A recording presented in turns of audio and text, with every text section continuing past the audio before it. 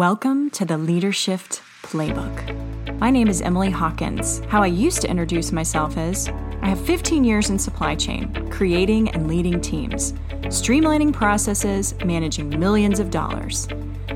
Except that's not what I do anymore. I'm a career and life coach. And I want to take you on the journey of how to lead yourself, how to take your career to the next level, whatever that may be.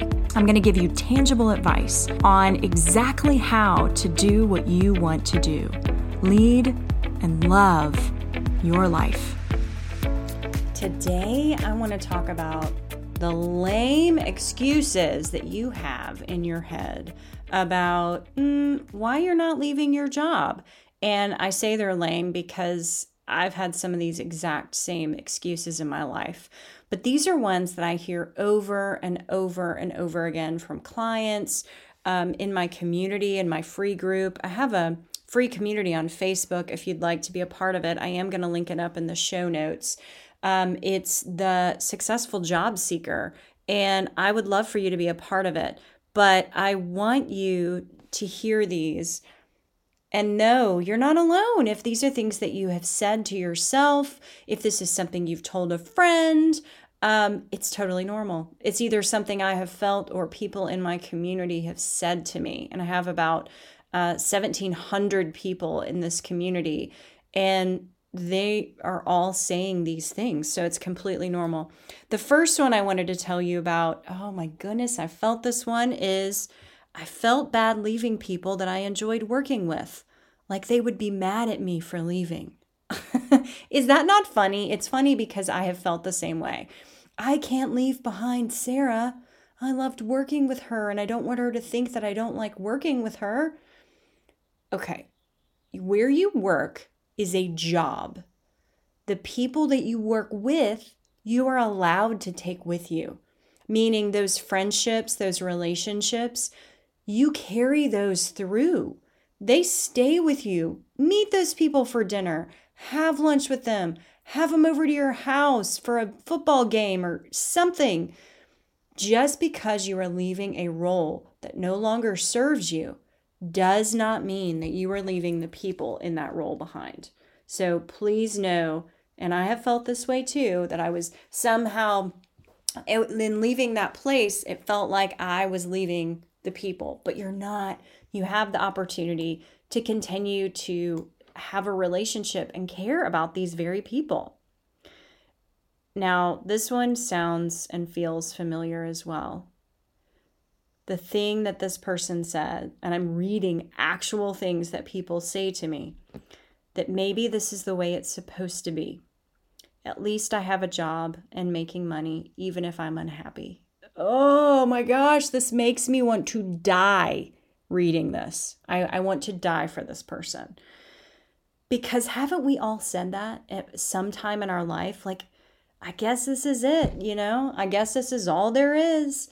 And happiness really shouldn't be on my list because I'm making money and gosh, I'm so happy I'm not homeless or living in my car. I should be so grateful. That's something I hear a lot too. You should feel grateful that you have a job. Yeah, but not if it's something you hate. If you hate that, then the happiness really does matter. Because if you're not happy, it eats away at everything else in your life. It starts to eat away and erode friendships, your marriage, your relationship with your children, and your own self-worth. So I don't care if you're being paid $1 million a year. If it's something that's sucking out your soul, it is not the right place for you. And I'm all about being grateful for health and security and all those things. But I think you should honor your happiness, and security follows that. And I can tell you that from personal experience. I have left jobs that seemed secure at the time for things that seemed less secure. And I will tell you on the other end, I make my own security. I decide what security is. And I'm a hell of a lot more secure making my own path. So do not let that be what holds you back. This might be as good as it gets. That's another one. I hate that. I hate that when people say that. Here's another good one. I keep finding myself thinking that I am incompetent and I wouldn't make it in another role. Also, there's a position that is expected to open on another team this year and I really want it. But what if I'm not competent? Oh my goodness. We all say that, right? I think there are times when we say that. What if I'm not competent at something else? What if I'm a one-trick pony? I used to have this thing that I would say to myself, what if I'm George Costanza?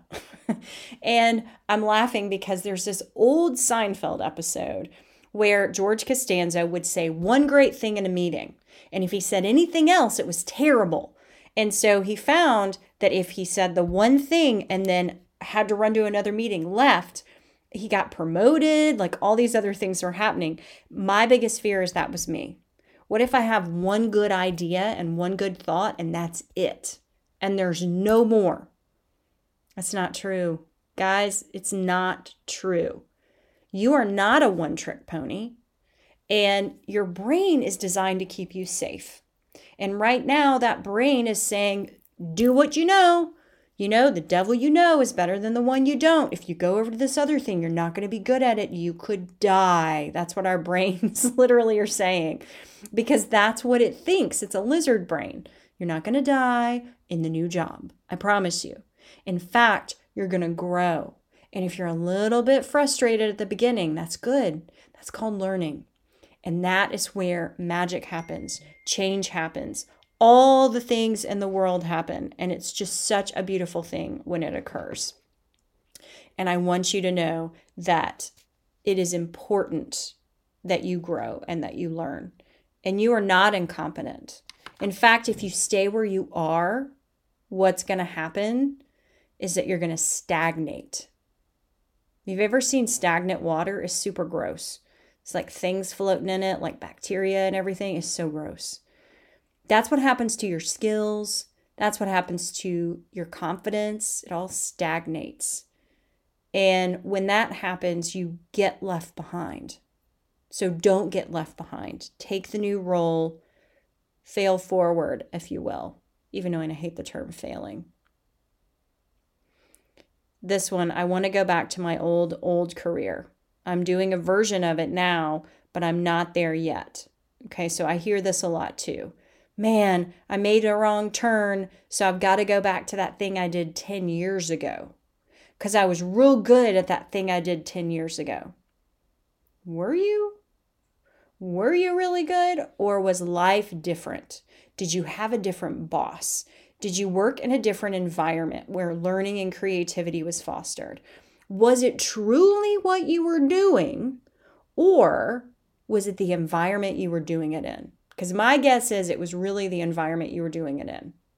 Because I know if I have made a mistake in an environment that really values learning and growing, then they're going to be like, oh, you screwed up on the thing, but what a great lesson to learn moving on, going forward. Whereas an environment that's not like that is like, you ruined this. And then you're scared to do anything different. And so all you do is look back on positions, roles that you had where you were able to do those things and grow. And it seems like what you were doing in the past was better when really it was the environment you were doing it in. So in my last role, I was in a really vulnerable position and didn't want to realize how vulnerable and didn't want to realize how much the drive for status rather than the drive for happiness was really dictating my life choices. Oh my gosh, I love this one. I have fought for this. I have fought for status, for the role, for the title. And you know what's crazy? When you get that title, nothing changes. You're still you, living in your life, doing your thing, maybe with a little more money in your pocket, but even a little bit, let's say you get a $500, well, I say $500, $5,000 raise. That's less than $500 a month over a year. And then when you take taxes out, ooh, it's really not much at all. So what really do you have? I love this because this person realized they were really worried about status more than their happiness and fulfillment. And, I have been there. I have been there. I have told people when I first left my corporate job, I was a director of planning and procurement at my last role. And for a good 6 months, when people would say, "What do you do for a living?" I would say, "I used to be director of planning and procurement," because I was so insecure about the fact that I was making no money figuring out this life coaching, career coaching thing, and nobody would take me seriously. So let me lean on this title that's actually completely unfulfilling and sucked my soul out for a good year or two before I left that job. What? But it's so common for us to really embrace that. I got to have that title. I want you to know as well, when you are looking for roles, I don't necessarily want you to look at titles. I want you to look at responsibilities, because titles can be misleading. At every bank, everyone's a vice president. I think the janitor's a vice president at a bank. Whereas at some organizations, there is like one vice president or two in a company of, 100 people. So really be careful about the status thing.